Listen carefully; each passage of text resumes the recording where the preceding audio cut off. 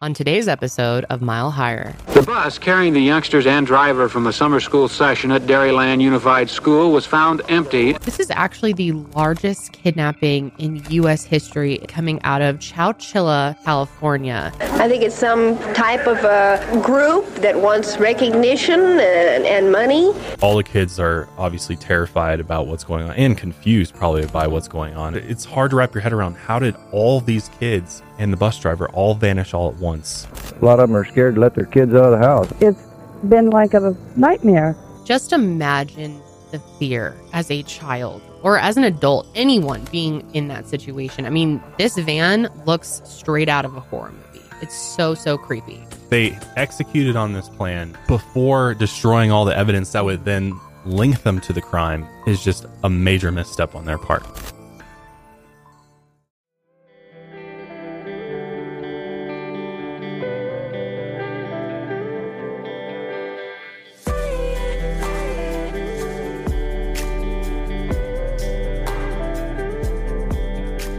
Hey, what's up, everybody? Welcome back to Mile Higher Podcast, episode 285. I am your host, Kendall. And I'm your host, Josh. And we are joined by our producer, Janelle. What's up? So today we have a case that I'm surprised hasn't been covered more, honestly.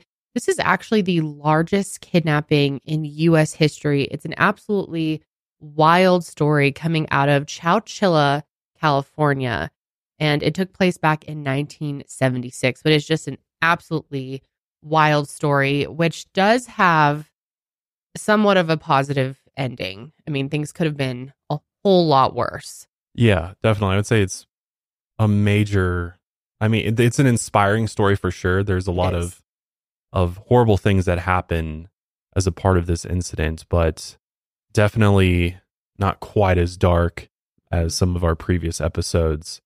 But there's definitely a lot to discuss with this. Yeah, I mean, 26 children and their school bus driver were all kidnapped for ransom. And this sounds crazy, but they were buried alive, which we will explain how it still ends up having a somewhat happy ending.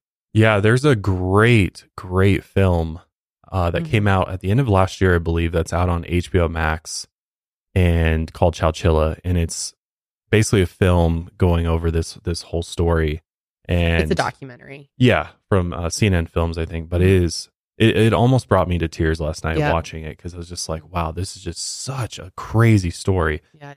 And what's really interesting about it, and Janelle's got the counseling background, so I'm really interested to hear her thoughts on this whole thing, is that what these children went through is beyond comprehension, and we're talking children as young as 4, 5, 6 years old who went through this kidnapping, and it really paved the way for understanding childhood trauma, because back in 1976 it was just such a different time that nobody really understood trauma, I guess, like childhood trauma especially. Is that correct, Janelle?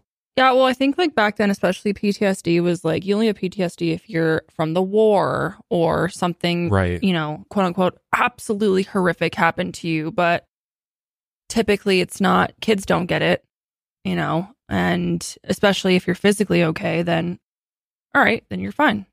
We can, move on and get over it. But I mean, as we found out, your childhood is extremely transformative, how your upbringing is and how your whole life is. So yeah, I mean, everything that happens in your childhood affects who you are as an adult. Mm-hmm. I mean, that can be said in so many different ways, whether it's trauma or not. Your childhood just really shapes who you are. So when you experience these traumatic events, especially what these kids went through, the after effects on them for the rest of their lives were pretty outstanding. And yes, back then there wasn't really a good understanding for what trauma really means. People understood the word traumatic and that something horrible can happen to you, but what does that really do to a human? And how does that alter your brain chemistry? So a lot was learned from this case. Yeah, I think what you'll find, especially once we get to the end, is that you will probably feel very angry by how this was handled and how little support these children received in the aftermath of this horrible event, and not to mention those involved in the kidnapping, the fact that they're all out of prison now.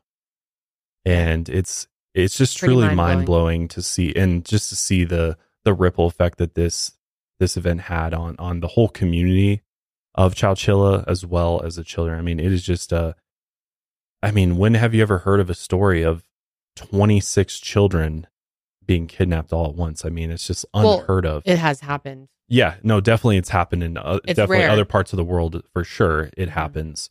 But this was really like the first time in the United States that something like this ever occurred. So buckle up. It's just a gripping, emotional ride. There is also a movie that some of you may have seen. We didn't have the time to check it out, but it came out in 1993, the year I was born. It's called They've Taken Our Children, the Chowchilla Kidnapping. I think it's it's a TV movie. Vanished Without a Trace is the actual film. Oh, I'm seeing... That might be a different one that you're looking at, but there's a film called Vanished Without a Trace. I think you're looking at the... Oh, I see. They've Taken Our Children, Vanished Without a Trace. It seems to be referred to as both. Yeah, well, you can search both. I believe the title's Vanished Without a Trace. Like if you search that on Prime Video, you can watch that. On IMDb as that. That's like a movie, based on true events type of situation. Yeah. I don't know how good it is. It has a 6.2 on IMDb. That's not too bad. But yeah, might be worth watching after listening to this episode. But anyway, before we jump in, I wanted to take a moment. I thought it was particularly fitting for this episode to remind you guys about our National Center for Missing and Exploited Children campaign. We have just restocked our sweatshirts. These have been selling out like crazy, which thank you to everyone who has purchased one so far. It means a lot to us. I love this sweatshirt. It is such good quality. I love the colors. We actually have a print. Where is the on the lower back? On the lower back. You can't see it on camera here, but it's the first time that we've done a hoodie for NECMEC, and I love how these turned out. I think this might be our last restock before we change up our design and future collections. So if you would like to get your hands on one of these, you can get it at kendallray.shop. And as always, 100% of the profit from that whole collection goes directly to the National Center for Missing and Exploited Children. And we also have a long sleeve shirt coming out soon. Might be out in time, but if not, it'll be out very soon. So yeah, we're still like ironing out the details for that. But yeah, there is a new item coming. Merch takes painfully long sometimes, but anyway. All right. Let's go ahead and dive in. We got a lot of ground to cover here. We do. So let's take you back to 1976 in Chowchilla, California. So Chowchilla, interesting name. It's located in California's Central Valley, and it's about 150 miles southeast of San Francisco. This small town is very small, actually, only about 11 square miles. And locals say that in 1976, you could drive a car all the way through the town from one end to the other in less than 30 seconds. The town was incorporated in 1923 with many of the original settlers raising generations of children there. And by 1976, many of the families had known each other for decades. So very, small town vibes here. People from the area describe Chowchilla as a close-knit cow town where things were slow-paced. Even now, the town is pretty small with a reported population of less than 20,000. So definitely on the smaller side. Chowchilla has always been known as a safe town. Nobody locked their doors, kids played out in the streets, and nobody in the town had ever been fearful that something bad might happen there. Which, to be fair, in the 1970s, this was pretty widespread. Like, I know our parents would be like, there was no fears, of like having somebody come into your house unannounced or anything like that. So it's just really the time period. Yeah. And I mean, if you consume true crime, you hear that's, well, every town thinks they're safe, right? Yeah. Yeah. Until something horrible happens. And for Chowchilla, that was until July 15th, 1976. And that day, the students of Dairyland Elementary School spent the day swimming and playing at the Chowchilla Fairgrounds. This was the last day of summer school and the start to summer break. And as the children wrapped up their activities at the fairgrounds swimming pool, they filed into a bright yellow school bus driven by a man named Frank Edward or Ed Ray. And Ed Ray was very well known to the students on his bus. The kids in the area were super, super fond of him and knew him to be the kind of man that they could trust to keep them safe. Ed was married to a bank teller named Odessa, and those who knew Ed described him as a genuinely kind and decent person. And the two of them had 2 sons together. Ed was born in 1921 in La Grande, California, where he lived on his family's farmland. Later in life, Ed settled down in Chowchilla, only 12 miles away from his birthplace, and there he took up the job as the school bus driver. And this was a job that his own children said meant the world to him. So after the kids were loaded up into the bus that day, Ed started driving the kids back home. It was around 4 p.m. during the drive when Ed spotted a white van. And this van suddenly tried to cut off the bus before coming to a halt in the middle of the road. And Ed believed that the driver of the van was having some sort of, issue with his vehicle. And Ed, being the kind person that he was, just wanted to help. So he pulled over by the van. And suddenly, a man exited the van and was wearing a nylon stocking pulled tightly over their head. Obviously, a very bad sign there. And Ed immediately thought this was strange. But before he knew it, the man had approached the bus. And that's when Ed realized that he was carrying a gun. And as the man approached the bus, he demanded that Ed open the door. And fearing for his life, he did. Yeah, what are you supposed to do in that situation? Because my first thought was why not reverse the bus and try to get out of there? But that would have been difficult on that road probably. Yeah. And also if they have a gun, you're going to assume that they're going to start shooting at the bus. And I'm sure Ed's processing he's all that. just so caught off guard being in the this small town. Nothing like this has ever happened there. I mean, it's 1976. A guy with a gun comes up. It's just so barely shocking. Have time to think. It's completely shocking. So obviously the kids are totally freaked out by the fact that this strange man with his face covered up ran up to the bus and demanded to be let on. One 6-year-old child named Larry Park told the masked man that if you don't get me back in time, my dad will be on you like stink on skunk. Love that term. But anyway, right after this, a second man came onto the bus, and this man, who was also dressed in a nylon stocking, was carrying a sawed-off shotgun. And the man pointed the gun directly at Ed and the children as the first man took the driver's seat. The man in the driver's seat began driving the bus away, while the third man followed behind them in a white van.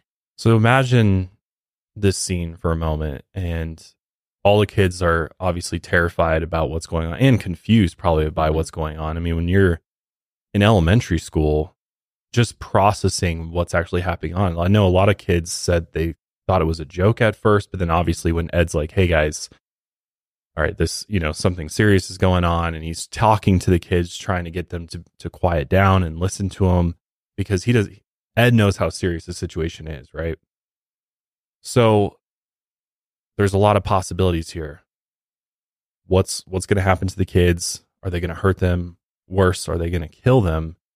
And this was when Ed's demeanor really changed. He really started talking to the kids in a very stern way, which was out of character for him. And so I think that alone really got the kids' attention to realize that serious. This is a very serious situation. And I can't even imagine how terrified Ed must have been. Oh my God. Wondering what's about to happen. And so Ed's number one mission in this whole thing was to keep the kids safe as best that he could. The abductors didn't drive the bus for very long before arriving at the Berenda Slough, a shallow area of the Chowchilla River. These days, the Berenda Slough is a popular place for those looking to float in the river during the summer. However, in that hot, dry July of 1976, the slough was completely dried up and filled with tall grass. There's also quite a bit of trees in that area as well. So the men drove the bus and van down into the grass where there was a green van waiting for them. The kidnappers backed one of the vans up flush to the door of the bus. They opened the back doors of the van and forced the children one by one to jump the gap between the bus steps and into the back of the van in order to prevent any footprints from being left behind. As one student, 10-year-old Jody Hevington, reached the door, one of the kidnappers pressed a sawed-off shotgun into her stomach. Jody begged the man not to shoot her, telling him she'd done everything he'd asked. But the man didn't say a word. Instead, he held her in that terrifying position as they closed the doors of the first van and backed up a second van to the bus. Then Jody, Ed, and the rest of the students were loaded into that second van. Inside of the vans, they had been converted into terrifying mobile prisons. The walls were lined with wood paneling, blocking the walls and providing an extra layer of separation between the victims and the men in the cab. The window on the van's doors were completely blacked out. So once those doors shut, the children were left in total darkness. Just imagine the fear as a child or as an adult, anyone being in that situation. I mean, this van looks straight out of a horror movie. It's so creepy. They also said that they had the air conditioning on for a little bit, but eventually it turned off. And so you can only imagine, even with air conditioning going back there, you can only imagine how hot it would have gotten in the back of those vans. With that many people, and they were in there for a long time. Hours it felt like, as they were being driven around in this cramped, pitch black van. The younger children, who were only 5 or 6 years old, clung to their older schoolmates for comfort. 9-year-old Jennifer Brown would later recall holding her younger friends as they cried and telling them, quote, "Be brave because everything's going to be all right." As the children were being driven miles from home, parents back in Chowchilla arrived home to empty houses. Jennifer Brown's mother remembers walking into a quiet house, and typically when she'd come home, she saw remnants of snacks on the counter from Jennifer. And this time, she realized that there was no remains of snacks on the counter, and it didn't take her very long before she realized that something was very wrong. Hours passed as none of the children showed up, and the parents began to panic. It was clear that something had happened to the children. Police were contacted immediately, and they began searching for the bus as well as the children. And they started by searching the bus's typical route, hoping to find a clue to its location. Just before the sun had set, a police airplane spotted the missing bus in the dry Chowchilla riverbed. Sheriff Ed Bates, yes, another Ed in this particular story, was quick to arrive on the scene. There they found distinct tire prints that showed a vehicle had pulled up to the doors of the bus, but there was no sign of any children or their bus driver. Sheriff Bates instantly recognized that he needed help and contacted the governor, which led to a very swift state police and FBI response. Because again, this is a tiny town. I think they said they had one officer on patrol for the entire town at this particular time. And the governor even made the National Guard available to assist as well. Even President Gerald Ford was made aware of the situation, and he gave all law enforcement agencies a blank check to look for the kids. And Governor Jerry Brown did the same. Government officials were basically willing to do whatever it took to get the proper resources in order to find these kids. Ed's nephew, Ronnie Ray, said that the media came pouring in almost immediately. He said, quote, "They had table after table of phone lines, and computers were really getting a strong hold. They had reporters from all over the world. And during this time, we didn't know where Ed was." And at one point, the media questioned, whether Ed could have possibly had something to do with the kid's disappearance. Obviously, it is kind of a natural first thought to have. But those who knew Ed said that was just ridiculous to think that, and that Ed was a good, honest man who loved his job. And one of his biggest priorities was to keep these children safe. He took it very seriously. So meanwhile, Sheriff Bates was handling the phone tips down at the station, and they were getting tons of calls from people reporting false tips. I mean, for the most part, people were trying to help. They were calling to report anything that they thought might be a clue. If someone saw a random child's shoe on the side of the road, they would call in, etc. If they saw a person who they thought might be suspicious, they're going to call in. I mean, people were just so freaked out and desperate at that point, just wanted to help. Not only that, conspiracy theories came in as well. Yeah. Which was wild. Which is, I mean, for something like this is one that natural. was, I found kind of interesting, was somebody called in thinking that maybe Son of Sam had something to do with this. Yep. Kept going on and on about something. Or some type of cult. Or aliens even. Yeah, Yep. aliens, UFOs. I mean, I know there was townsfolk that were even considering that, because it's just like they vanished from it's hard to wrap your head around. How did all these kids and the bus driver all vanish all at once in the most unlikely situation? I mean, your mind would definitely wander. And so that night, the parents all gathered at the local fire station as 30 FBI agents arrived to offer their aid in the investigation. Coffee and snacks were handed out to the parents, although I don't know how you would possibly eat or drink at that moment. And Sheriff Bates decided to address the parents and the loved ones of the victims. And he said, "Let me tell you something. No one is going to try and get away with hurting 26 children and a bus driver. Where are they going to hide them? Where are they going to put them? They have to take care of them somehow. If you had a herd of ducks, you'd have to keep them somewhere. Whoever did this doesn't want to hurt your children. They want money. And you haven't got any money. They're going to ask the government to provide it. Nobody else has money like that. Reverend Buskirk held a sermon at the First Baptist Church, and he cited Psalms 23, 37, and 91 because they, quote, best respond to this kind of evil, which I'm not familiar with those, but that was what he said. Here's some footage of authorities discussing the missing children. You ready? What are we doing? I just arrived about 5 minutes ago, gentlemen, and I'm trying to find out just what the situation is. As far as I can tell, we are going to deal in facts and not speculation. At the present time, we know that there's 27 people missing since about 4:15 yesterday afternoon. And it's our job and the job of the entire law enforcement community here in Chowchilla to find these youngsters and the bus driver and to make sure we take the responsible people into custody for this particular crime. At which point do you take over fully? I don't think it's a question of anybody taking over fully. As far as the FBI is concerned, according to the federal law, there is a presumption that there is a federal violation after 24 hours have passed, and that gives us authority to conduct an investigation. Up to this point, Sheriff Ed Boots has been doing an outstanding job, and we are going to continue to work with the Madera County Sheriff's Office, with the California Highway Patrol, and any other law enforcement agencies that are necessary in our efforts to solve the crime. So it's not a question of anybody being in charge. It's a law enforcement community activity, and we're going to be working together. We have had no contact whatsoever. To my knowledge, as I said, I just arrived a little bit ago, and I was told you gentlemen of the press and ladies of the press wanted me to come out and say something, and so therefore that's why I'm here. How many people do you have, sir? I don't even know that. We have quite a number, and we have additional people coming in from the surrounding offices. Exact numbers I do not have at this time. Do you have any political act, you think? That's speculation, sir. Your guess is as good as mine at this point. Means you have no leads, right? We have nothing to go on at the present time, and that's what we're trying to communicate from anyone. Not to my knowledge, no. I understand a small purse was found and some clothes near Watsonville. Does that have any connection? I know nothing about the finding of any purse. Do you know anything about it? No. Gentlemen, thank you very much. If there is So obviously that clip is from 1976, so not the best audio quality there. But anyway, meanwhile, while all this is going on, in the back of the blacked out vans, the kids were obviously struggling to stay calm. They had began banging on the walls and shouting, and the kidnappers are yelling back at them to shut up. And some of the kids were beginning to struggle to stay awake. Obviously, they're super young, but clearly being in the back of the van, totally freaked out with all these other children, the sleep is going to be on and off.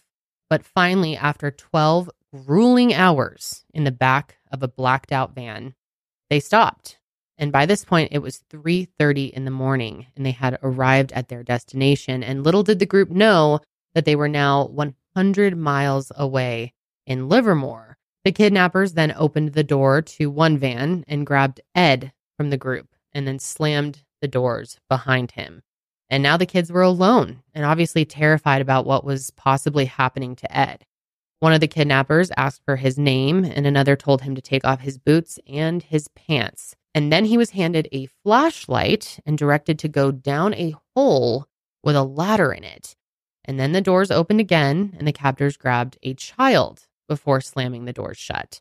Methodically, these evil men repeated this pattern, pulling kids out one by one before shutting the rest back in the darkness. None of them knowing, where their friends were, where Ed was, where they're being taken, or what's going to happen to them. And each of the kids were forced to take their clothes off. As the children were removed from the vans one by one, 14-year-old Michael Marshall watched in terror. In his van in front of him was a small 5-year-old girl named Monica Artery. As the men returned to the van, Michael couldn't bring himself to give them Monica, so he volunteered to go first, not knowing if he was marching to his own death. Michael climbed down the ladder into a small room at the bottom of this pit where he was met with all the other children and his bus driver, Ed. Moments later, Monica came down into the pit behind him. And despite being absolutely terrified, Michael actually felt a small bit of relief seeing his classmates and Ed still alive and all together in this hole. However, not all the children had gone into the hole so easily. Jody Heffington had an attitude with the abductors after one asked her for her name. She told them, quote, "My name's Puddintang. If you ask me again, I'll tell you the same. And in case you don't know that term, this is an old rhyme kids use. The entire thing is, quote, "What's my name? Pudentang? Ask me again and I'll tell you the same. What's my name? John Brown? Ask me again and I'll knock you down." The man was upset by Jody's attitude and told her if she didn't give them her name, she was never going to see her parents again. Despite any turmoil, the men managed to get every child into the hole before removing the ladder. They threw a roll of toilet paper into the opening and told the kids, quote, "We'll be back for you," before shutting the entrance with a manhole cover. Down below, the children started to look around at their new prison, and it became clear that they were inside an old moving truck trailer. This trailer is only roughly 27 feet long. That is very small.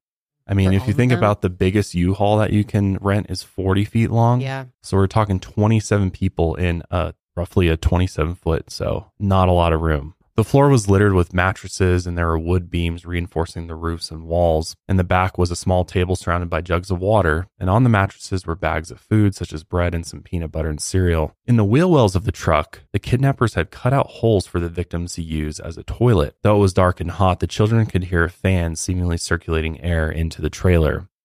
They did have it vented to the outside, so it wasn't completely airtight, but still, I mean, it's going to be very, very uncomfortable. Super rough conditions. As they took in their surroundings, they began to hear something terrifying. The sound of dirt being tossed onto the opening. And that's when they realized that they were being buried alive 12 feet underground. Just imagine what that would be like. I mean, not Sheer only for terror. children, but at any age. Being stuck, you have no idea where you are, and then you can hear the dirt, the sound of that dirt piling in. And a lot of them talk about that in that documentary we mentioned, just how terrifying those moments were of realizing the gravity of what is happening now, that it's getting even worse than it already was. Obviously, they immediately tried to start looking for a way out, and Ed and the older kids took turns trying to pry loose the manhole cover. When it was clear that wouldn't work, Ed directed the children to lie down on the mattresses and try to get some rest.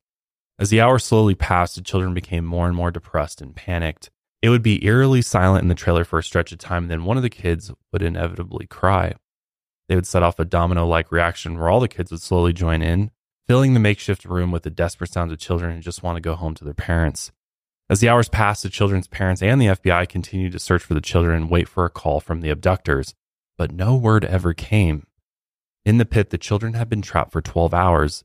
The small amount of food left by the captors was gone, and the fans moving air into the room had stopped working.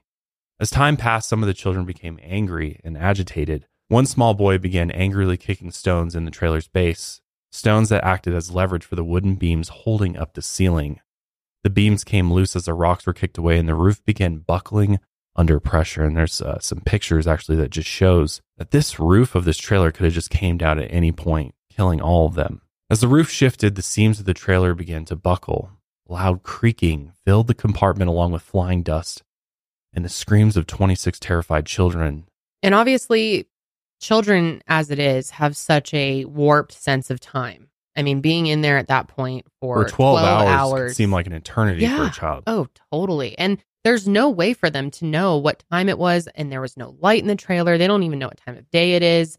And as the walls continued to cave in, the group became desperate to try to get out of this prison that they're in. It was either try to escape or run the risk of the walls collapsing and potentially crushing them. So the group began gathering all the mattresses from the floor and stacking them below the manhole cover. And from there, they would take turns standing on the mattresses and on each other's shoulders as well, pushing on the seal, desperately trying to seek a way out. I mean, just pure terror. And at one point, 14-year-old Michael took a turn at moving the cover. He strained as the children around him cheered him on, yelling that they could see the cover moving.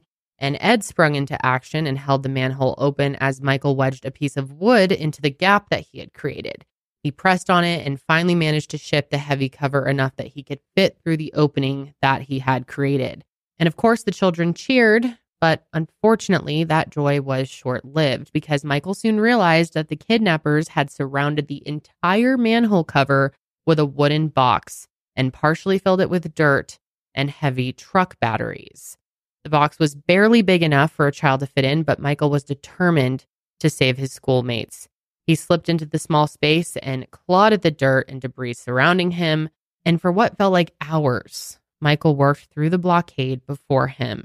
All the while, he worried that the abductors might be waiting outside the pit with their guns in hand. So, I mean, very brave for a 14-year-old boy, but he knew he had to do something or else they were all going to die. At this point, they're desperate to escape their prison. And so what they actually ended up doing, which was extremely smart, was they took the mattress springs, like the box springs that were down there with them, and they started breaking them apart so that they could get like pieces of wood. And Michael had climbed up to as high as he could possibly go to where essentially like the lid was on them. And he took this piece of wood and just started bashing the top of it because it was a piece of wood above them as well. And he just kept over and over again hitting it until he started breaking away pieces of it. And then Michael, he, with his 14-year-old strength, just starts ripping the wood apart.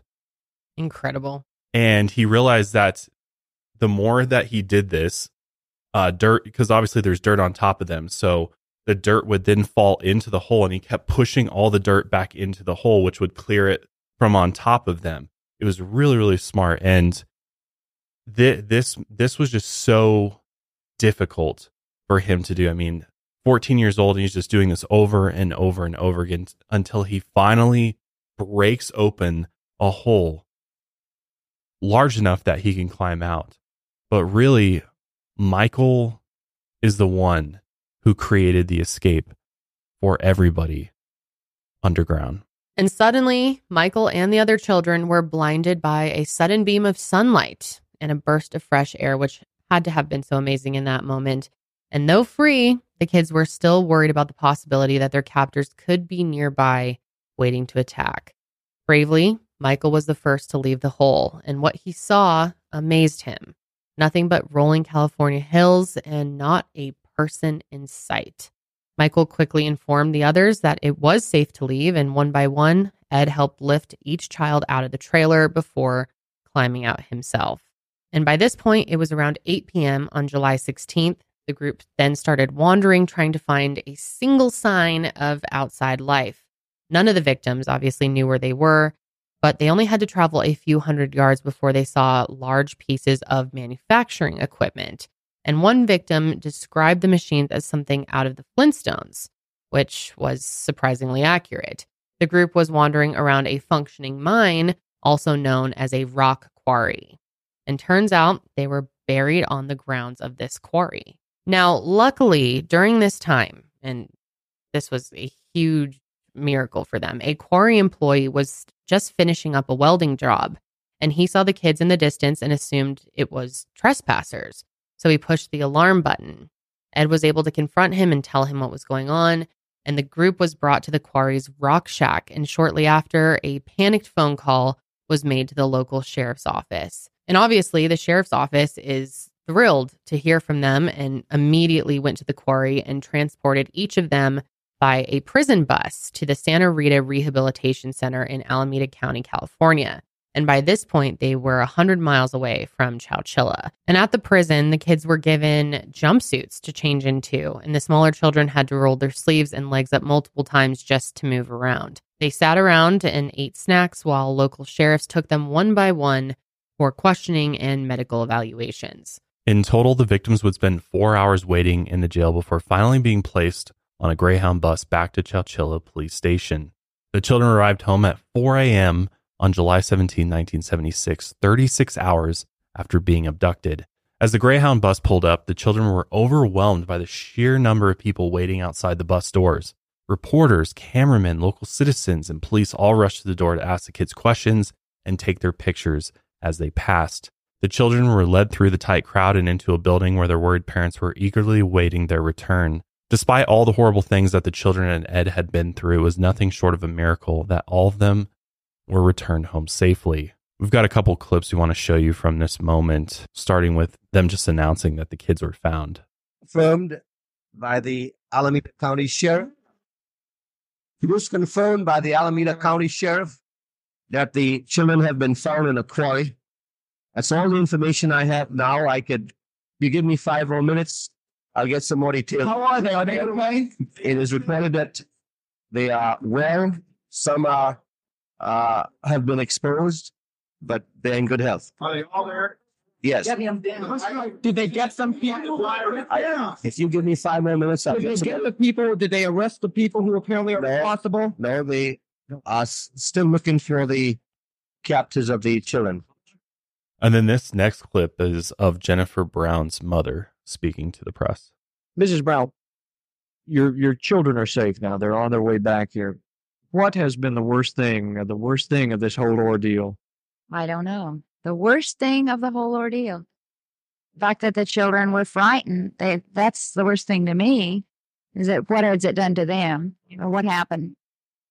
Do you think something has happened to them? No, I don't mean physically, but what terror that they might have gone through. I was hoping and still do that maybe they were sedated part of the time because the terror might not be so much for them. Did you have any reason to believe they were sedated or anything like that? No, not really. It was just a hope. Kind of. Somebody suggested that maybe they were, and I just grasped right onto that right away. That's great. They're sedated. And from then on, I assumed that they were. I'm probably the weirdest of all of them because asking myself, what's wrong with me? Either I'm in shock or something, but I never wavered from it. And I was down here, until about 8:30 tonight. And when I left, I told the constable and the sheriffs and all the ones that we knew, because we know most everybody around, so they're all right. You mark my words. They're going to find them and they're going to be okay. I have no doubt of it. And that was my parting words as I jovial skipped along my way. And I felt that way all the time. I was apprehensive, and I don't mean I was lighthearted, but I knew they were all right. So this next clip is going to be just some footage of the kids coming off the bus. Well, they're here. They've been fed. They've been cleaned up. They've been given clothing. We're talking to them. I would generally describe them in very high spirit. Yeah. We ask who wants to be talked to next, and they all put up their hand, and they're very jovial, and they are just in fine spirits. I think what's interesting about that clip is just the comments that the reporters made, like, "Oh, they're all in fine spirits. They seem good to go. Dust off, back to normal life." How about the fact that they just went through this traumatic experience and they're probably just happy to see their loved ones again, but nobody's thinking about the underlying trauma that they went through, and maybe it'd be good to like let them go home and sleep and before just bombarding them with questions. Yeah, and I mean, to give them credit here, it was such a different time. Like, people just had no understanding. Well, I also think, like, yeah, this is terrible, but compared to what could have happened, it's actually an incredible outcome. Mm-hmm. And so many people were absolutely terrified. The public was horrified. The families were horrified. So I think they're trying to like calm people down and like, you know, say it's okay. The kids are okay to some extent. There's this, definite relief that is washing all over all of them after the thoughts of what could have happened. I'm sure they're just like, oh my God, they're all okay. So yeah, not much time to really, really think it through. Yeah, I guess that's true. Here's the bus driver speaking a little bit. So we was in a dark spot in that van. We got to this one spot. He run through some brush and stuff, and hear it scratching the pickup and stuff. The van.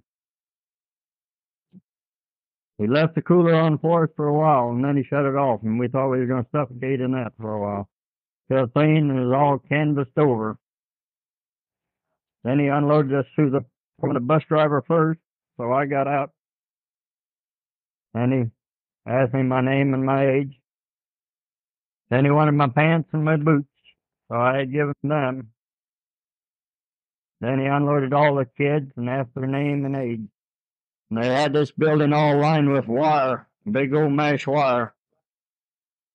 And they stood on the outside. We hear them cutting the wires, and the ceiling started to cave in and everything. We thought we were going to let us out. So later in the afternoon there, we never did hear them cutting the wires or no more. So me and a couple of boys decided we'd better start digging. We was going to lose our lives there, same as getting, if we dug ourselves out.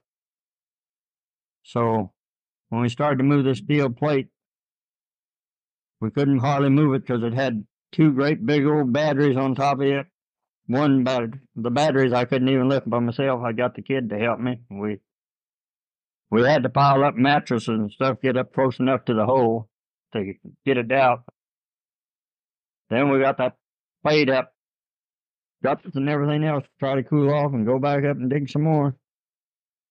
I know this part's a little clip heavy, but we just thought it was best for you to hear some of the experiences straight from those who went through it. So obviously the FBI, once they found out where the quarry was over in Livermore, California, they began investigating the crime scene. And as you can imagine, the media was all over them. Many of the children gave interviews after the abduction. Two victims, Jennifer Brown and Michael Marshall, even sat and allowed their parents to record them retelling their story. The children were celebrated in the media and called incredibly resilient, and many believed they were unaffected by this horrific crime they had just been through. They even held an Ed Ray and Children's Day. There was a parade, and Ed rode a float down Robertson Boulevard to the fairgrounds with all the kids who kept hugging him. There was a prayer and a country feast, and they ate lots of beef, and there were marching bands and equestrian units and lots of plaques and donations given out. At one point, all the kids went on a trip to Disneyland. This is kind of like, I get their therapy in a way. Yeah, I mean, which is ridiculous to say, but they spoke a lot about this in the documentary as well, just how miserable of a day it was at Disney, because it was just like, this is not solving anything, people. Like, I get the sentiment that they wanted to, take them to the best place on earth. Happiest place on earth, whatever they call it. Yeah, whatever, but just the wrong time. Well, they're just trying to mask the reality of what really happened to them. Yeah. And obviously, like, once they've had some time to rest and kind of recover a bit, all of those memories of what happened to them start flooding in and deeply affected everybody involved. Obviously, their parents did the best that they could to support their children, but there was really not a lot of resources available to them. They didn't bring counselors or anything like that. I think a psychiatrist ended up coming eventually, but many of the children suffered from severe anxiety after the kidnapping and would later be diagnosed with PTSD. Many of them were experiencing horrific night terrors. Jennifer Brown's mother told 48 Hours during an interview that her daughter would come into their room in the middle of the night screaming but not fully awake. When they woke her up, Jennifer would say she dreamt that she and her friends were being lined up and shot. Larry Parks suffered from nightmares as well, often dreaming of falling into an endless black hole. He would scream until his mother came into the room, and he would cry into her arms, unable to express to her what had happened in his dreams. At the time of the abduction, there were very few services available for victims of violent crimes. The first 3 U.S. institutions of that nature had been created in 1972, only 4 years prior. 2 of those were rape crisis centers, and one, known as Aid for Victims of Crime, was for victims of any violent crime. However, it was in Missouri, thousands of miles away from Chowchilla. So it didn't take long for FBI officials to dig up this temporary prison made by these abductors. And the trailer, which read Palo Alto Transfer and Storage Company, was taken in to search for clues that could lead back to these abductors. And unfortunately, there was no way to determine who owned the trailer or even where it had come from. But luckily, the quarry security personnel had information that quickly put investigators on the right trail. A few months before the kidnappings happened, security officers at the quarry had actually run off 3 young men attempting to dig a hole out in the middle of the quarry. And one of these men was 24-year-old Frederick, or Fred, Newhall Woods IV, the son of the rock quarry owner. Pretty sketch. And at this point, Fred was someone that the investigators were already looking into. In order for the trailer to have been buried on the quarry grounds, it was clear that someone involved had to have a key to the quarry gate. So when investigators looked into Fred, they discovered something else. Turns out he had been arrested 2 years before the abduction for grand auto theft. And not only that, but he was arrested with 2 accomplices, a man named James Schoenfeld and his younger brother, Richard Schoenfeld. And investigators thought that it was strange for these 3 specifically to be suspects due to the fact they came from wealthy families and were well educated and lived in some of the most affluent suburbs in San Francisco. But obviously, just because you're rich and well educated doesn't mean you can't commit horrific crimes. But this was 1976, and they had a pretty, basic view of the world back then. So let's take a look at the history of these families. So Frederick Newell Woods IV is the heir to the Newell and Woods family fortune. The 2 families were some of the most prominent in California, And his only sibling was a sister who was institutionalized due to having Down syndrome. His middle name, Newell, comes from Henry Mayo Newell, who traveled to California in 1850 with the miners to strike it rich. Henry formed the Newell Land and Farming Company, which his children incorporated in 1883. And by 1976, the family was making $80 million a year in ranching, oil, and land, which is $370 million today, because inflation is insane. And it was Henry Newell's land that became Santa Clarita and Valencia. The oldest community in the area, Newell, is even named after him. Fred's dad, Frederick Newell Woods III, owns a large estate in the wealthy Bay Area town of Portola Valley called the Hawthorns, which is 79 acres. Frederick III lives with his wife Frances and his mom. Fred IV lives in an apartment garage around the back. He also had a trust fund that may or may not be worth over $100 million, which he shares with his sister. Now, Richard and James Schoenfeld came from a well-off family in Atherton, California. There's little known about their childhood, but the men had no prior violent offenses outside of the Grand Theft Auto charge. James and Fred had been business partners at the time of their first charge. The two men ran a used car business together. Fred also has another business with another friend named David Boston. David was a filmmaking major at San Jose State. David and Fred started a partnership in 1972 called Townhouse Enterprises. They had a plan that Fred would flip cars and use the money they made to finance David's projects, and the two of them had plans to become producers. At one point, Fred came up with an idea, wrote it down in a letter, and pitched it to David. Fred got this idea from watching the movie Dirty Harry, which Dirty Harry is a thriller movie that came out back in 1971. The overall plot of the movie is a man referred to as Scorpio who snipes at innocent victims and demands ransom through notes left at the crime scene. And there's actually a scene at the end of this movie of somebody taking over a bus full of children. So you can wonder where maybe Fred was inspired from. And so obviously, the movie made a major impact on Fred, and he started brainstorming what it would be like to create his own heist.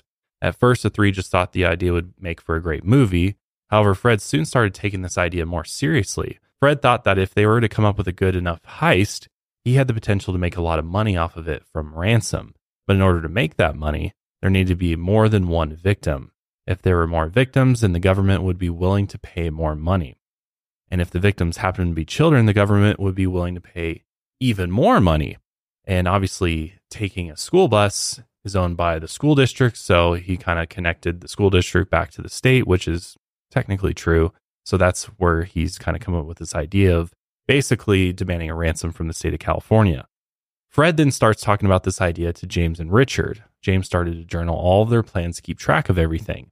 At one point in his journal entry, James wrote, quote, "I wasn't going to commit any crime, risk my life, or risk my reputation for anything less than $1 million. So a bank robbery wouldn't work. A drug deal wouldn't work. The state pays us the ransom. We're happy forever. All of our troubles are solved, and we let the victims go. Everybody's happy." Everybody's happy. Okay, dude. The fact that they're really thinking that this could actually work and dummies using a movie for inspiration for this plan is not surprising, but yeah. I mean, how dumb are you? All the best plans come from movie inspo. Don't you know that? Of course. Because, of course, the state's just going to pay you a bunch of money and then be like, all right, yep, thanks for bringing the kids home. Now, way to go. Have a great life. Deal done. It's just insane. Insane. God. At first, they contemplated kidnapping kids in San Francisco. However, they came to the conclusion that the city was way too big and populated to get away with this type of crime. It'd be much better to do it somewhere rural with as few people as possible. They figured somewhere in the Central Valley would be the easiest drive and their best bet. So in late 1975, they traveled around visiting various rural towns, trying to decide which one would be best. And they ultimately decided on Chowchilla. It had a small population and was in the middle of nowhere. At one point, they went to Chowchilla's annual rodeo to scope out the place and get a sense of the town. And that's when they came across Ed's bus route and started studying it. Per James's journal, this is how the three planned for things to go down. They would need a bus, a plane, and 3 vans. One to get Fred and Rick to Chowchilla for the hijacking, and 2 more at the hidden location to transport the kids from the bus to the quarry. And the journal continues. Conceal the kids and the vans and then go somewhere else to collect the money.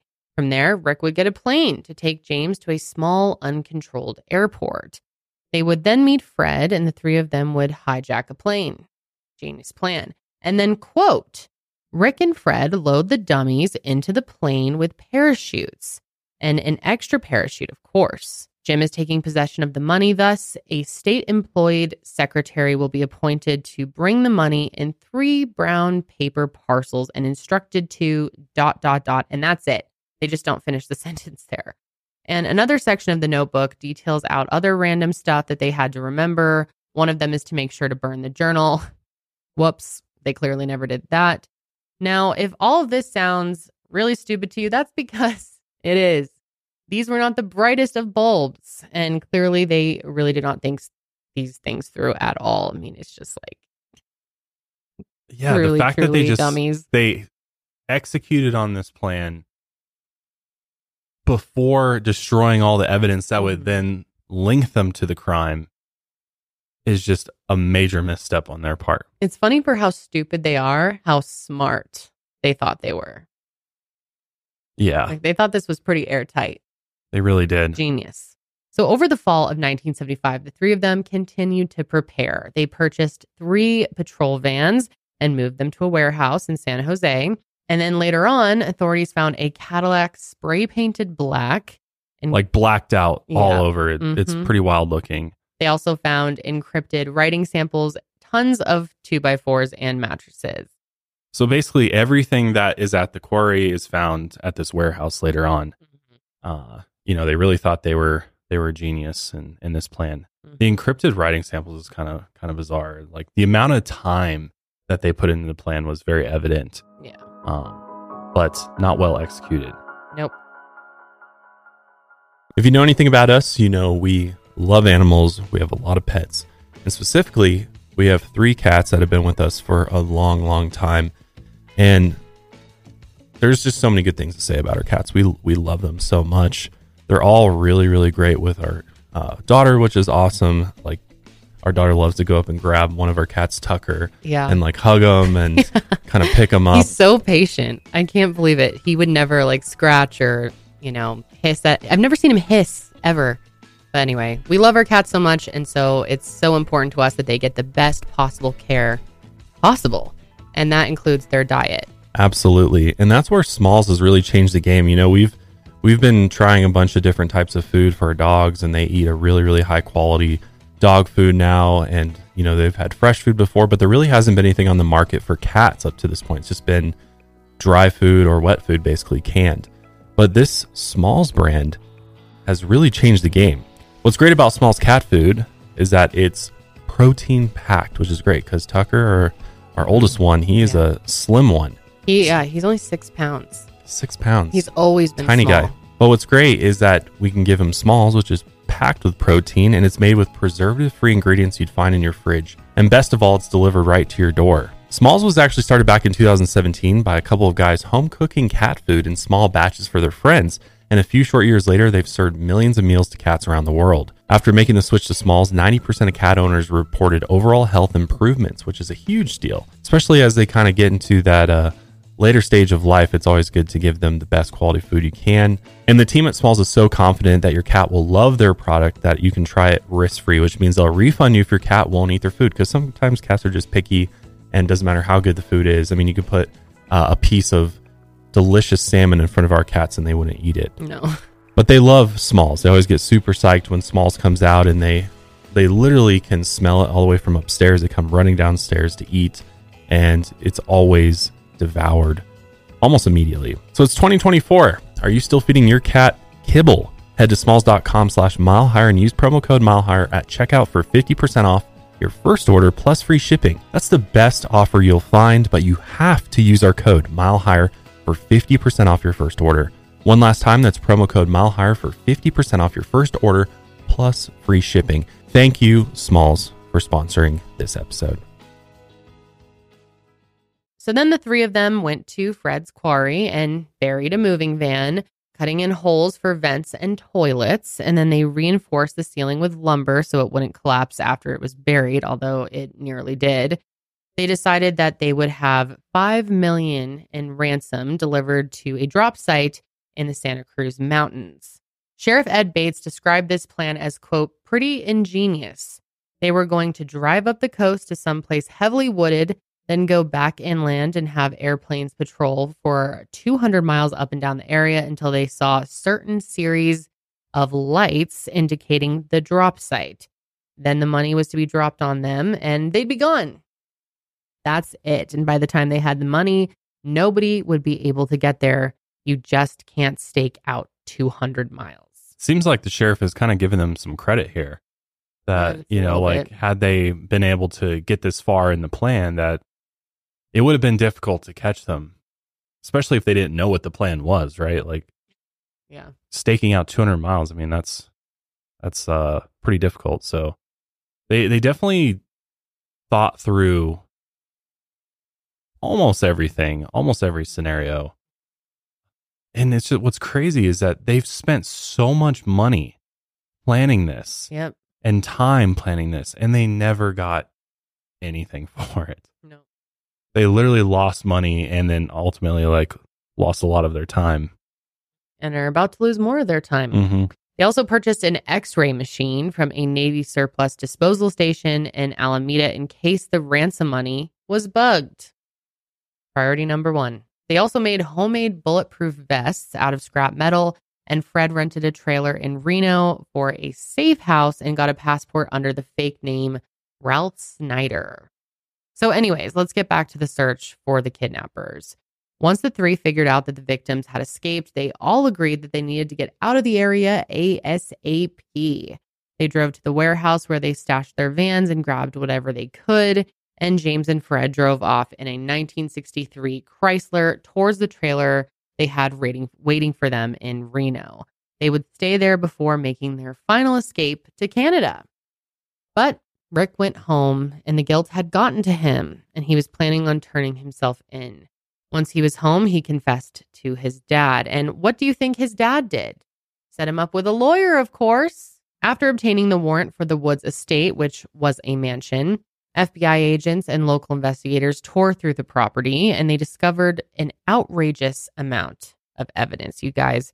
This included one of the guns that were used in the abduction, a ransom note asking for $2.5 million for the children's return, a fast food bag with the names of the victims written on it. Gotta Jack in love the Box, that. actually. Mm-hmm. Yep, Jack in the Box. And a document titled Plan that described in detail how the men would, pull off this abduction. It even discussed different ways that the abduction could go wrong and what to do in each instance. And all in all, detectives found evidence that showed the men had been planning this abduction for about a year and a half. That's a long time. Mm-hmm. Not long enough. No, clearly not long enough. Yeah. Later, investigators discovered that the ransom note they found was simply a draft, and the men had actually intended to demand $5 million from the state of California in return for releasing the children. However, when the men attempted to call in the ransom, the call board was busy with all those people calling in with tips. So they decided to catch some Z's and try calling again later. However, when they woke up, they saw on the news that their abductees had escaped. So big. How'd they miss that? Yeah. Mm-hmm. How'd they not figure, Like, if we what if abduct they- all these children, what if we can't get a hold of the authorities to make our ransom claim? Yep. Or why didn't they leave their ransom out at the quarry, very obvious, on a sign or something? That's to be fair, they never thought that they were going to escape, for one. Yeah. I mean, so they figured they had a lot of time, which if they were really planning on everybody down there in that underground trailer not dying, they really didn't have that much time. So I just don't know. Their logic is severely flawed. I don't know what they were thinking. Yeah. Well, they severely underestimated the willpower to live, and how these people, especially, Michael and Ed, just took matters into their own hand and saved them all. But obviously, since they were all able to escape, no ransom request was ever made. Boo-hoo for them. After discovering the mountain of evidence in the Woods estate, arrest warrants were issued for Frederick Woods, James Schoenfeld, and Richard Schoenfeld. As we said, Richard was planning to turn himself in, and 8 days after the kidnapping, he did just that. James and Fred, however, weren't going down so easily. Fred ended up using his phony passport and flew up to Vancouver, leaving James behind with no good options. So he's like bails on his friend too. James then fled to Idaho because of its proximity to a Canadian border crossing. But on the 18th, when he tried to go into Canada, 100 miles north, he was turned away by a border patrol because he was acting too sketchy. Driving back into Idaho, James started to get really freaked out. He was too exhausted, so he decided to drive to Spokane to try and sell his guns at a sporting goods store. He then tried entering Canada once again, but was refused because he still had 2 guns in the car. He turned back to Idaho and then sold them. After this, he traded in his 63 Chrysler for a 50 Chrysler van. By this point, James was in really bad condition. He hadn't slept in 5 days and was becoming weak. So James decided he was going to head home and also turn himself in. However, he ended up being pulled over thanks to an all-points bulletin out on his license plate, and he was pulled over in Menlo Park, a city in the Bay Area about 133 miles northwest of Chowchilla. Meanwhile, Fred got to Vancouver at 6 p.m. the Saturday after the children's escape and checked into the St. Francis Hotel. During this time, Fred wrote some letters, some of them being to his screenwriter friend David. He told him that his crime would make for a great movie of the week. At one point, he wrote, quote, "My ending is not exciting enough, so you might have to kill some people or something. If you do make it into a film, I want a percentage of it. You make it up. I don't care how much. But be fair." Be fair. It's just, it's kind of comical at this point. But little did Fred know that this letter would contribute to his downfall. The FBI got a tip about these letters, and so some undercover officers from the Royal Canadian Mounted Police staked out the main Vancouver post office. They knew Fred had been sending letters under the name Richard Snyder. They waited, and eventually they saw Fred. He walked in, checked his mail, didn't get any, then turned around to leave, and this is when police moved in and arrested him. So Dumb and Dumber were held in the local jail while they awaited trial. And during this time, some local farmers pitched an idea to Sheriff Bates. They said, quote, "Ed, we know you, and we know you're a tough guy on crime. What would you do if some of us came into your jail and took these 3 out and hung them?" What do you think of that? Honestly, in the wake of this, I'd probably be feeling the same type of way. Yeah, I get definitely where obviously that cannot be done. But no, it's not the old West anymore, but no, the anger. People are pissed. This really pissed off everybody in the course. community. They were very, very upset by this, and they wanted justice. But Sheriff Bates responded and said, "I'm sorry, I'd have to kill you. No one is taking these prisoners out of jail except for by lawful authority." In addition, someone drove by the jail and shot out all the windows with a shotgun. So yes, as you can see, people were super pissed. Fred, James, and Rick were all unharmed. On July 25th, 1977, Fred, Rick, and James pleaded guilty to the 27 counts of kidnapping for ransom without inflicting bodily injury. In exchange, the prosecution dropped the 18 counts of armed robbery against them. But they also were given 5 charges of kidnapping with bodily harm. In the state of California, if you were found guilty of this charge, you would get mandatory life sentence without the possibility of parole. Therefore, these 3 obviously pleaded not guilty. And as a result, the case would go to trial. And all 3 of them waived the option for a jury. Therefore, their fate was left in the hands of Superior Court Judge Leo Dagan. The case moved forward to trial, and the victims began to face their captors once again, which, as you can imagine, would be, just beyond difficult having to look at these guys in the eye. For some, that's very cathartic and healing and necessary, but for many, that is just I can't believe they brought the kids in, though. Yeah, that's just...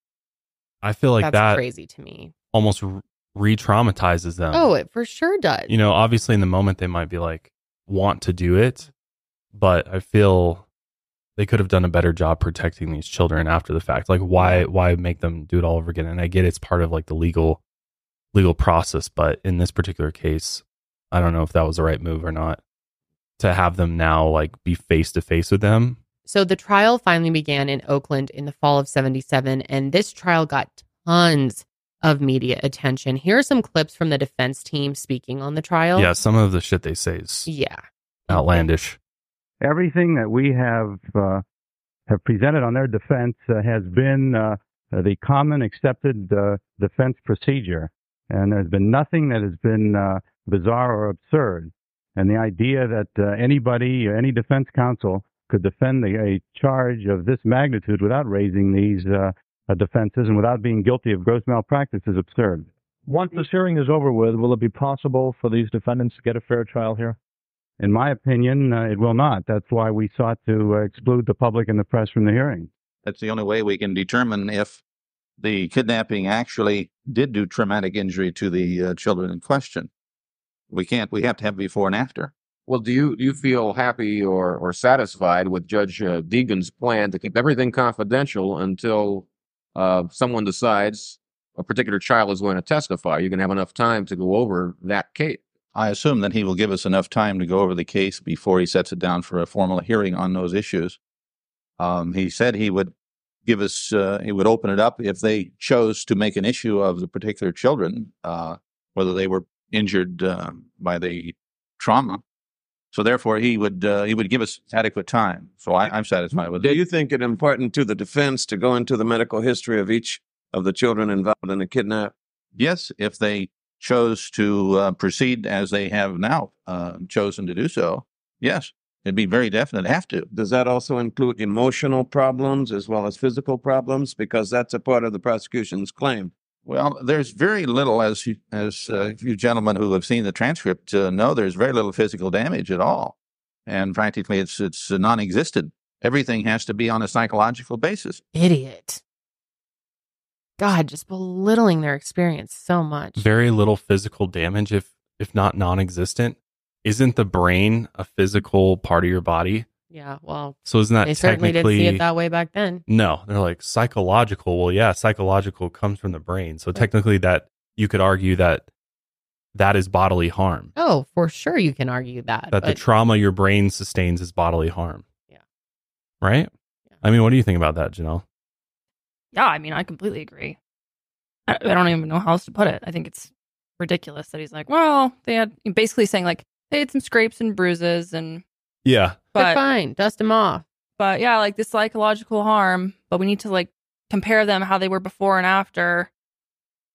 I don't know, it's ridiculous. Because obviously his goal is to get them off of the bodily harm charges. Of course. And for him to say like, if they choose to make issue of that, what?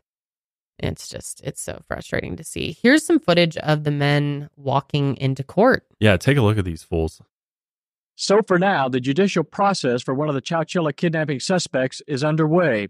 And from early indications, it looks like it's going to be a long and hard legal battle.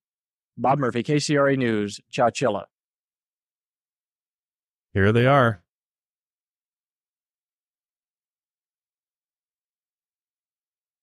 Young, too. 26 school children and their bus driver are a year older this week than they were last year when their yellow school bus was commandeered in Chowchilla, allegedly by 3 young men from the San Francisco Peninsula. That case has still not come to trial and probably won't for some time. I think it's crazy, too, that everyone's talking about whether or not there's psychological trauma for the children. And obviously, that's the biggest concern here, too. But like, what about the parents that went through this extremely traumatic experience, not knowing where their children are, imagining all the worst case scenarios? It's made to be so lighthearted the way they're all speaking about it. It's incredibly frustrating. Yeah, not to mention the long-term damage that this caused to these families, which we'll get into in a little bit. Yeah. But let's take a look at this clip of prosecutors speaking about how they believe this did in fact cause bodily harm. We think that under the California law, that it's sufficient to show the confinement both in a van that's on the surface of the ground and an underground van for a period of around 26 hours, where you have conditions of total darkness, of not enough food or water, extremely hot, conditions of panic among the children. We think that actually under the California case law, that should be enough to constitute bodily harm, even if you don't have broken bones. Psychological damage. Well, I think it just depends on what you mean by psychological damage. The judge has ruled that we can't show psychological damage per se, but we're trying to say that under the case law, when somebody confines someone for that period of time in an underground kind of a cavern, under those circumstances, that it does constitute bodily harm without having to get into the emotional effect. I think that's a great point. That is. That's not it's not like a normal place. It's not like they just kept them in a room in a house somewhere. Like they literally buried them underground in a moving van. Pitch black. And stripped them of their clothes, tiny vents, no water. Like that's all going to cause some form of bodily harm. Yeah. By definition. And so 16 months after their abduction, these kids actually did testify in court that in addition to the obvious emotional damage that was caused by Fred Woods and the Schoenfelds, they had also suffered physical damage to their bodies, including scrapes, cuts, and bruises. Jennifer Brown remembers the day that she testified in court and the kidnappers were just sitting to her left and giving her funny looks. Can't imagine what that was like. Let's hear from Jennifer herself talking about being in court with these men. Not really. You say they would give you this funny look. What did that make you feel? Scared. Really? Are you afraid of those men, do you think? No. Do you think that any of your friends or you have been hurt for a long time because of it? No, not really. Yeah, I think she's trying to be brave as well. And well, it's like, can you really understand a young child like that's not going to understand the questions that they're asking them. It's just like, I think asking a kid like, was it hurt? In her mind, she's like, looks around on her body and is like, well, no, like you know, I have everything works still, but she doesn't understand the emotional impact that this has on her and will continue to have on her. And I think it's a weird question. I agree. And it took these kids a long time, most of them, to really understand how they had been affected mentally by this and how it continues on into their later lives. As most traumatic events in childhood. Right. Like it's not till you're an adult to when you're like, oh shit. Yeah. That actually is still with me today. Yeah, it all resurfaces. One child was recalling her experiences inside the hole, and she said she felt like the air was disappearing. God, that would have been terrifying. She, quote, said, it started getting hard to breathe. All I thought was the whole thing was going to cave in and we would be squished. The trial ended on December 15th, and all three men ended up being convicted of abduction and causing bodily harm and were given life sentences without the possibility of parole. And this was obviously a huge relief to all of the victims and their families. Finally, their kidnappers were behind bars and they could start to try and move on with their lives and heal, but sadly, not for long. You guys have probably heard us say it a bunch of times now, but we absolutely love HelloFresh, and we love that they have been a continual sponsor of the podcast. We really, really appreciate their support, but we truly do love and use HelloFresh. Yes, we pay for our subscription on our own. We get 4 meals a week, and we just absolutely love it because it saves us both time, money, and also stress.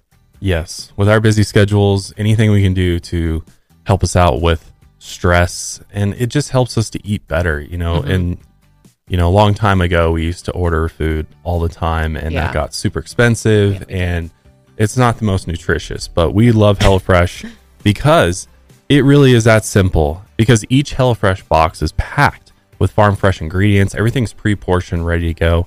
I just take the bag out of the fridge, dump the ingredients out, and I can whip up a home cooked meal in like 30 to 40 minutes usually. Like last night we had a Parmesan chicken. Oh yeah, that was really good. Which is really good. You put sour cream on the chicken cutlets, and then you put cheese, breadcrumbs, and you bake it with some green beans, some crispy potatoes. The green beans were really good.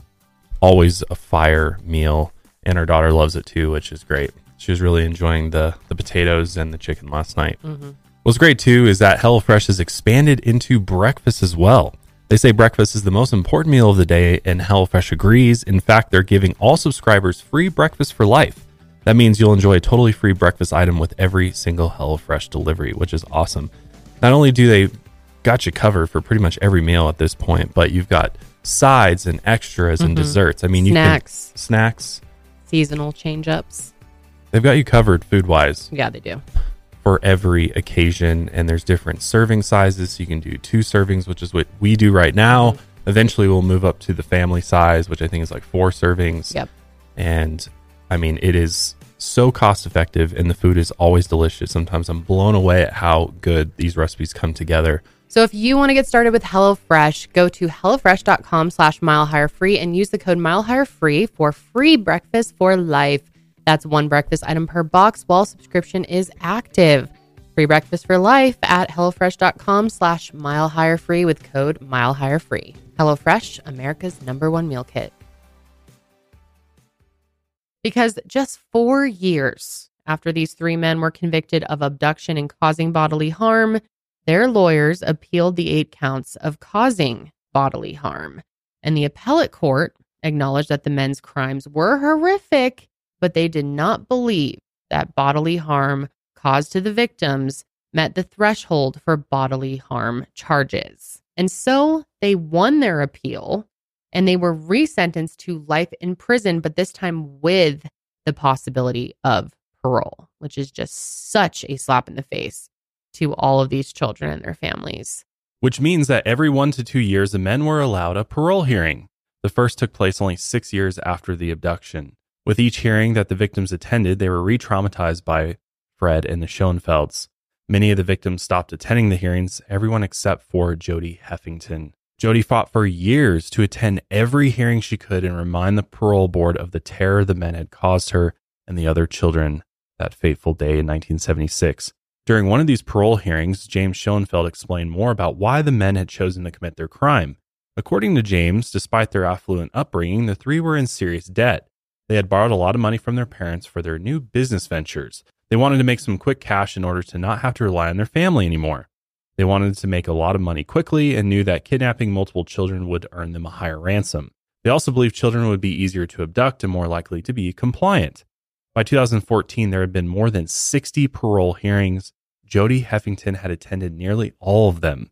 Despite her efforts to try and keep them behind bars, Richard Schoenfeld was paroled in 2012. In 2015, his brother James was paroled as well. The 2 men had been model prisoners, which helped them earn their early release. Fred Woods, on the other hand, was constantly breaking the rules in prison. He was caught with contraband multiple times, which helped to keep him in prison longer than the other men.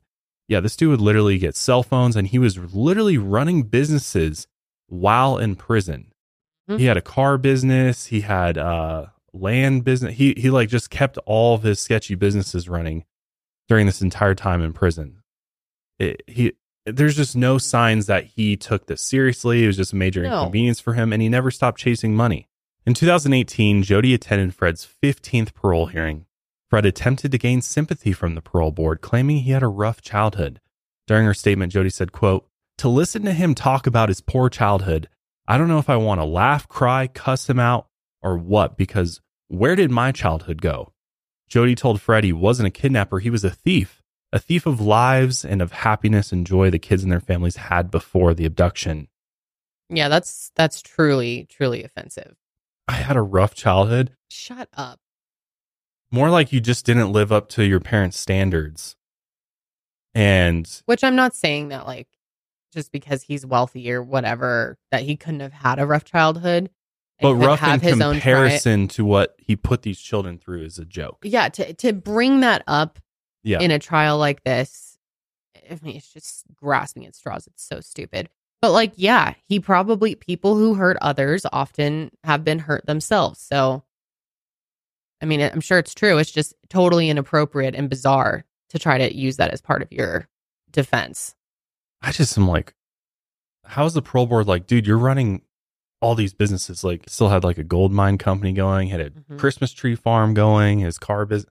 Like, it's just clearly he's not learning anything. Like, where's the rehabilitation? Where's the proof that he's like changed his ways or changed his life around? I don't see any of that. Because there's not. So as you can imagine, Jody Heffington dealt with lifelong emotional trauma caused by the 1976 abduction. During multiple interviews, she went into detail about how difficult it was to try and pretend like she was doing okay when she never truly was. She felt that the pain caused by Fred and the Schoenfelds had taken something from her spirit that she could never get back. It caused her to lash out at those she loved, and she felt that she was never able to be a good daughter, sister, or friend, or even a mother because of it. Though her family adored Jody and wanted the best for her, her life came to a tragic end, and a short end in 2021 at the age of 55. I don't think there was ever an official cause of death release, but I believe Jody's son was interviewed in the documentary, and he said that it was alcoholism that ultimately led to her early death. very, very tragic, very, very sad. Likely trying to cope with Yeah, everything well, that trying she to had- escape. And she's not the only one who turned to substance abuse to try and forget about these horrific memories of what happened to them. I know Michael. Yeah. Michael's story is really sad. And then very recently here in 2022, 14 months after the death of Jody Heffington, Fred Woods had his 18th parole hearing, and this time he was released. And he has a big smile on his face in this picture. And years after the Chowchilla kidnapping, the victims were still feeling the effects of what they had been through.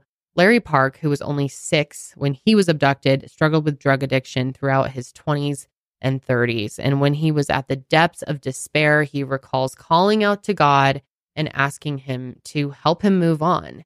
And eventually he did get clean and was sober for over a decade.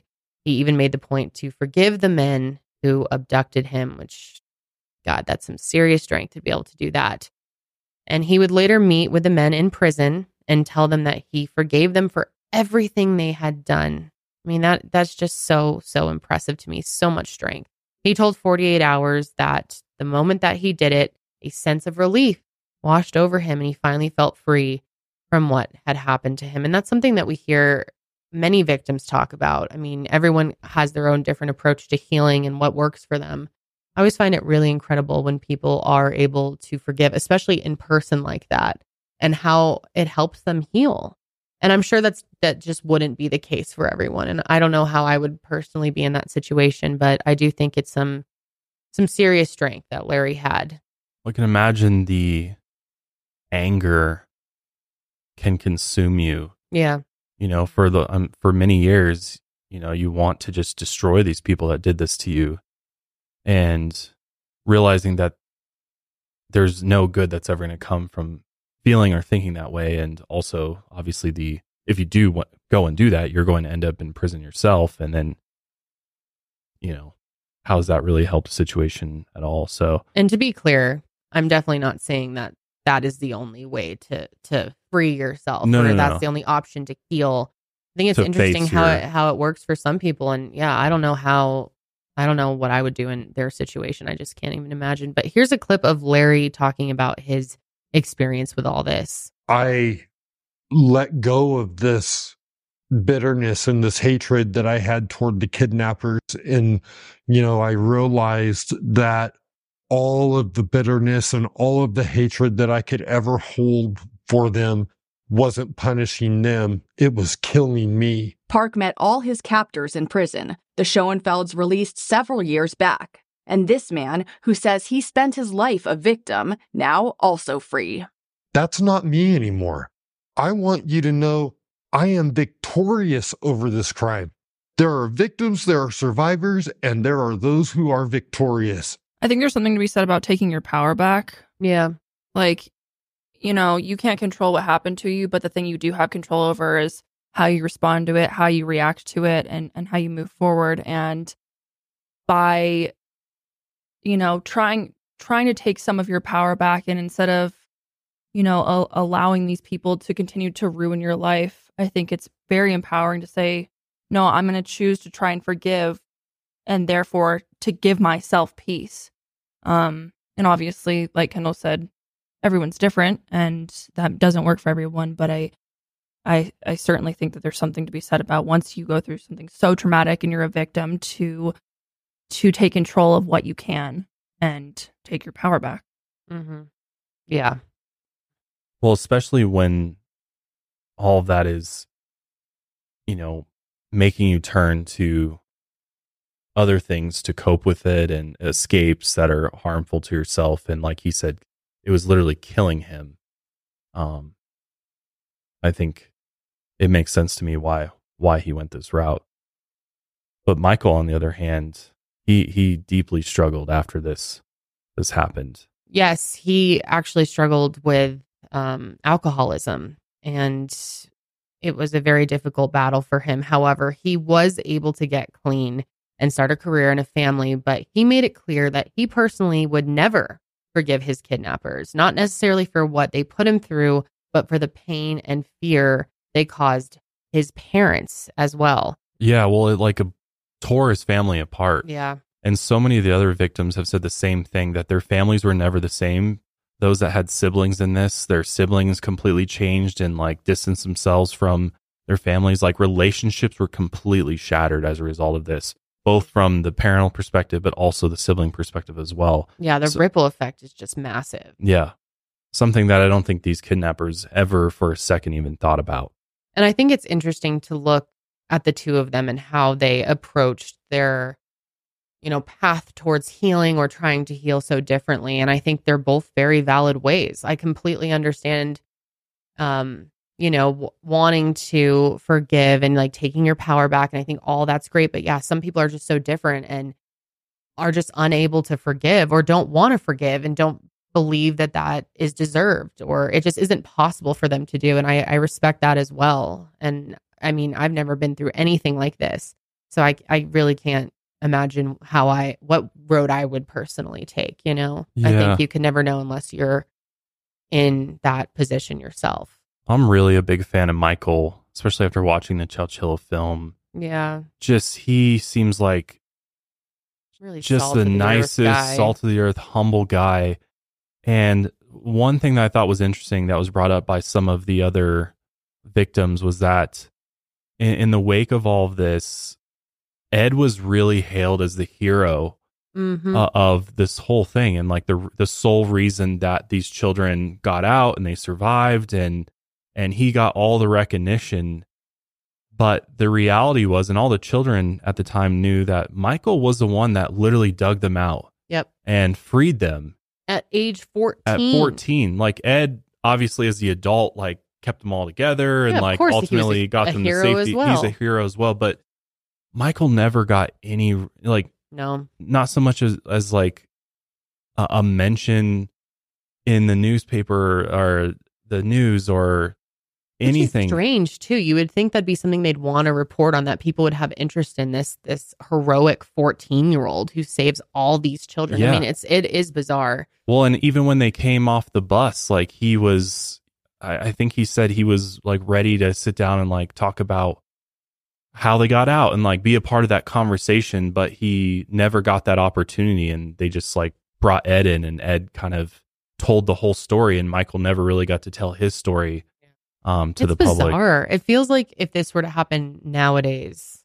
they would really want to include a 14-year-old with such heroic actions. Yeah. Well, I don't think know. they just kind of It's jumped to strange. conclusions in this, and they just kind of assumed that Ed was, as the adult, was the hero, and never considered the fact that maybe that one of the children were heroes as well. And obviously they, in a way, were like, they're all heroes. They all got recognized. But Michael really should have been singled out, I think, and given kudos for what he did and the bravery that he showed. And I mean, the mental anguish that he put himself through to get him out of that hole is truly next level. Like, so much so, hearing his story, like literally had me close to tears, because I was Me just like, too. this It was- poor guy. He's just like, I love this guy. I love the way his style. He's he grew up wanting to be a cowboy, and like he's that cowboy mentality to get himself out of the situation. And after all this happened, his life was completely turned upside down. His family was obliterated, and he fell into alcohol abuse to just escape these horrible memories that he was having, and he was back in the hole, every night for a long, long time. And alcohol is the only thing that would take that away, but it ultimately took him off his path for many, many years. And I think part of it too that he deals with is like, nobody ever thanked me or recognized me for what I did. And then there's this great moment in the doc where Larry, which I love Larry too. I think Larry's an I do amazing too. person too. And Larry actually meets up with Michael for the first time I know, since it's this been so happened, long. which is crazy. And Larry just like breaks down and just like thanks Michael so for literally saving their lives. And Michael's like, he finally has that moment, I feel like, of kind of peace with the whole situation. Oh, Like, it's making me like I tear know. up thinking about I'm it like, again. it's so well done. It's a great watch. I would definitely check it out if you're interested in this story, because these people's stories, they're amazing. They're amazing with It's just so intense. Nobody understood the lasting trauma that they would have to endure for till the end of their lives. Like they can't, like one woman, she lives in an area prone to tornadoes, and she had to have her storm shelter. Normally you build a storm shelter underground, but they had to build it above ground because she refused to go underground again. And even still, getting in this enclosed, concrete box is terrifying for her. And it's just that experience never leaves you.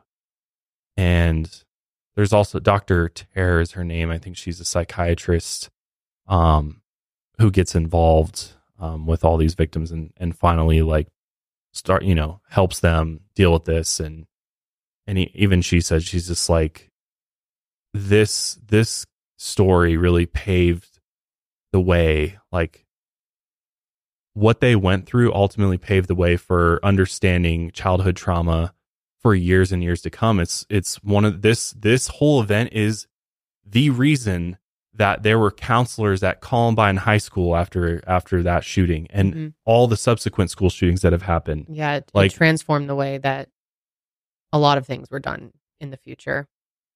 So it's so unfortunate that they had to go through this for us to learn this and understand this better, but truly inspiring. I mean, all of them I just have so much respect for.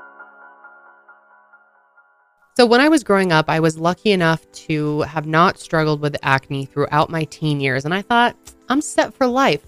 But through my 20s and now into my 30s, I have struggled with acne quite a bit. Hormonal acne has been the bane of my existence, and I have tried everything to clear it up. And it was really bad this last fall, and I started really taking my skincare routine seriously, and it's finally at a good place. And a huge part of me clearing my skin has been by using Apostrophe. Apostrophe is an online platform that connects you with an expert dermatology team to get customized acne treatment for your unique skin because, as you know, everyone's skin is just so different. But through Apostrophe, you can get access to oral and topical medications that use clinically proven ingredients to help clear acne. Simply fill out an online consultation about your skin goals and medical history, snap a few selfies, and a dermatology provider will create a customized treatment plan that's just for you. Apostrophe offers access to prescription treatments for all types of acne, from hormonal acne to facial acne, even bacne. You can truly treat breakouts from head to toe. Personally, I've been getting my spironolactone and my tretinoin through Apostrophe, and it's just so nice not have to go to the dermatologist to get it and deal with the pharmacy. It's just shipped right to my door. I don't have to think about it, and those products have worked wonders for me. And Apostrophe has a special deal for our audience. You can get your first visit for only $5 at apostrophe.com/milehigher when you use our code milehigher. That's a savings of $15, and that code is only available to our listeners. To get started, just go to apostrophe.com/milehigher, click get started, then use our code milehigher at sign up, and you'll get your first visit for only $5. Thanks so much to Apostrophe for sponsoring this episode. So let's talk a little bit more about Ed Ray, the bus driver, who was acknowledged as a hero after the abduction for keeping the kids calm and helping them escape to safety. In the years after the abduction, he was awarded California School Employees Association citation for outstanding community service, an award that his children say he never boasted about. He was a very humble guy. He didn't like being called a hero, actually, because in his mind, he was doing what he had always done, keeping the kids safe. That was his number one priority. That was his job. And Ed got constant offers to make book deals, but that's the kind of guy he is. He refused to take any of them. He didn't want to make money off of this whole ordeal. He was just a simple, hardworking man, and he didn't want any more praise or recognition. And at one point, Ed told a reporter, quote, "Oh, I got over it." His wife, Odessa, said, quote, "I don't know if you're over it. It still bothers you." And then she turned to the reporter. "I know a lot of nights he still doesn't sleep. I know when things are bothering him. He'll go along for a while and then it'll come back." His nephew, Ronnie, has also stated that in the years following the kidnapping, Ed would act like everything was fine, but once in a while, Ronnie would catch him crying alone in his barn. God, that's heartbreaking. He did eventually return to bus driving and back to farming as well, and many of the children from the abduction would continue to visit Ed on a regular basis. Eventually, Ed did become ill and was hospitalized. His nephew Ronnie mentions that when Ed was in the hospital and everyone knew that they didn't have much time left with him, his grandkids gave him a toy bus and kept it on his nightstand. Ed ended up passing away in 2012 at the age of 91. So a very long Full life, yeah. And during an interview with the Associated Press, Ed's son Glenn said that his dad always told him he, quote, felt it was his responsibility to get the kids back home to their parents safely, and that's all he could think about. In 2015, the town of Chowchilla took a step to keep Ed's memory alive by renaming the Sports and Leisure Park as the Edward Ray Park. In addition, the city of Chowchilla celebrates Edward Ray Day on the 26th of February, so that's coming up, which is Ed's birthday. And outside of City Hall, there is a memorial for the horrific events that happened back in July of 1976. A rock about 4 feet tall with a plaque reads, quote, with heartfelt thanks, the people of Chowchilla commemorate the safe return of 26 school children and their bus driver who were abducted on July 15th, 1976, who escaped unharmed 80 hours later. At the base of the memorial, there are a bunch of little painted rocks. One said, "You are rad." Another one said, "Chowchilla rocks." Another one says, "I believe in you." Believe spelled with a drawing of a bee and a leaf.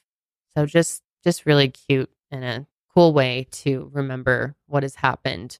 Which I'm glad they're remembering Ed this way, but I just feel Michael's just he should have gotten something. No, he totally, I agree. Like there should be a Michael Marshall Day. Yeah. You know what I mean? Why wasn't that? It doesn't make sense. Like, yes, Ed was the adult. And yes, Ed deserved all of this. We're not saying he shouldn't have gotten it all. It's just Michael should have gotten more. I think just a slice of that. My theory is, and this is just based off of the little interview footage of Ed that we have, is that if you go back and listen to Ed's clip talking about what happened, Ed doesn't ever really mention Michael's name. And he kind of just says some of the boys and I, and he doesn't ever, I don't know if he ever explains to the press or the media that no, Mike Marshall was up there digging and brought, basically created the whole escape plan, and I just helped him. And I don't know that Ed ever said that to the media. I don't know this for sure, but I'm just theorizing that I almost feel like just the media never knew. And based on what all of the victims have said is that Mike's just such a chill guy that he's never gone out of his way to be like, hey guys, actually, and make a big deal about it. And I don't think that was Ed. I mean, I don't know for sure, but I don't think Ed was purposely trying. No, I don't think he was purposely trying either to They're all just so traumatized. Yeah. Talking about it in general and recalling the events is so difficult as it is. But it is unfortunate. Well, and it's obvious too that Ed's kind of a man of few words. He doesn't really like very simple to publicly speak for sure. And so I think it was just kind of whatever was coming to his head, and he wasn't really thinking oh, I should describe this in as much detail with all the names and exactly what happened. And again, he had just been traumatized as well. But I really feel for Michael, because I just feel Michael is an absolute hero in this story and should be. Big shout out to Michael from us. Absolutely, Michael. We are big fans for sure. I mean, what you did was unbelievable. Yeah, you truly, especially at 14 most likely years old, saved their lives. Literally got them out. So, and who knows? Probably maybe in the nick of time. Yeah, I mean, who knows? It seemed like that ceiling? Roof could have caved in at any point in time, and they could have all died. Or had they not been found, they could have just suffocated, slowly inside of that box. God. What do you think about the fact that the kidnappers are all released and living their lives now? I mean, it's it certainly angers me especially because I don't think any of them truly changed as people or had remorse. I mean, we don't have that much information about their current state, but I don't see the point in releasing them. I don't either. I mean, they've already been in there for most of their lives. It's when it's that many people and the ripple effects, and it's not just the people you kidnapped, it's all their family members too. I mean, it's well, why isn't there at least 50 people? That you've permanently altered their lives. I mean, I don't know. Why isn't there laws punishing people for causing psychological damage. You know what I mean? Like trauma to that extent for that ultimately caused all their lives to. No, it does. Yeah. I know. I understand that it depends, but I just feel like that should be factored into it more so than it is. Yeah, I'm more so mad at the appellate court for overturning the bodily harm charges because ultimately that's why they got out. That is bullshit. And I think that was extremely unfair, especially when you consider the fact that all of them could have died. Yeah, at any moment.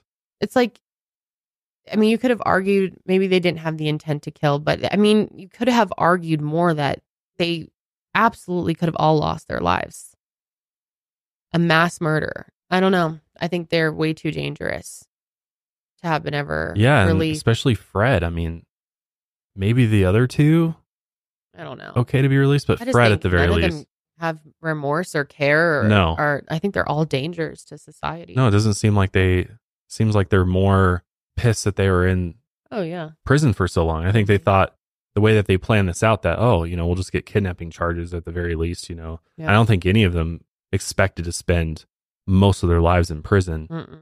So I feel like in their eyes, they feel that, they paid their dues and they should be released. But in the eyes of the victims, I think for what they did and the gravity of the situation and the trauma that was caused, they should be still in prison. But that's the U.S. justice system for That's right.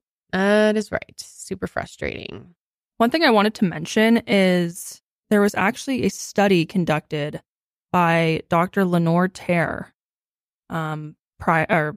post all of these events. And it was really to look at the effects of the children. And one part I found very interesting was about the children's performance in school. And I'm going to read you a part of this here. It says, Tara was the first researcher who paid attention to children post-disaster school performance. Surprisingly enough, a change in school performance at a cognitive level was not common. Out of the 23 children, 8 showed changes for worse in their school performance, while changes for the better were observed in 2 children. Low school performance was a result of personality changes, which led to conduct problems. Some students also developed school avoidance behavior. One of the main characteristics of post-traumatic stress disorder, flashbacks, or daytime intrusive visions was not observed in the Chowchilla children, which I find interesting. Yeah, they talk about this extensively in the Chowchilla doc on Max. She goes into more detail about this study and just how alarming it was, how much this impacted all the children negatively. And how few of the children were able to move forward in their life without any sort of, negative experiences. How could they not? Yeah. Well, that's why I just go back to, I'm like, the fact that these men traumatized all of these children and impacted their lives so severely for the rest of their lives, I feel that they 100% deserve to still be in prison for the rest of their lives. I agree, you know what I mean? Because in a way, all of these people are in their own prison. Yeah, for the rest of their lives. Yeah, they never left the hole. Or I mean, some of them, I guess, have moved on. Felt but that yeah. they've moved on. I don't want to but many of them further spent victimize them. But most of their adult lives still dealing with this. Mm-hmm.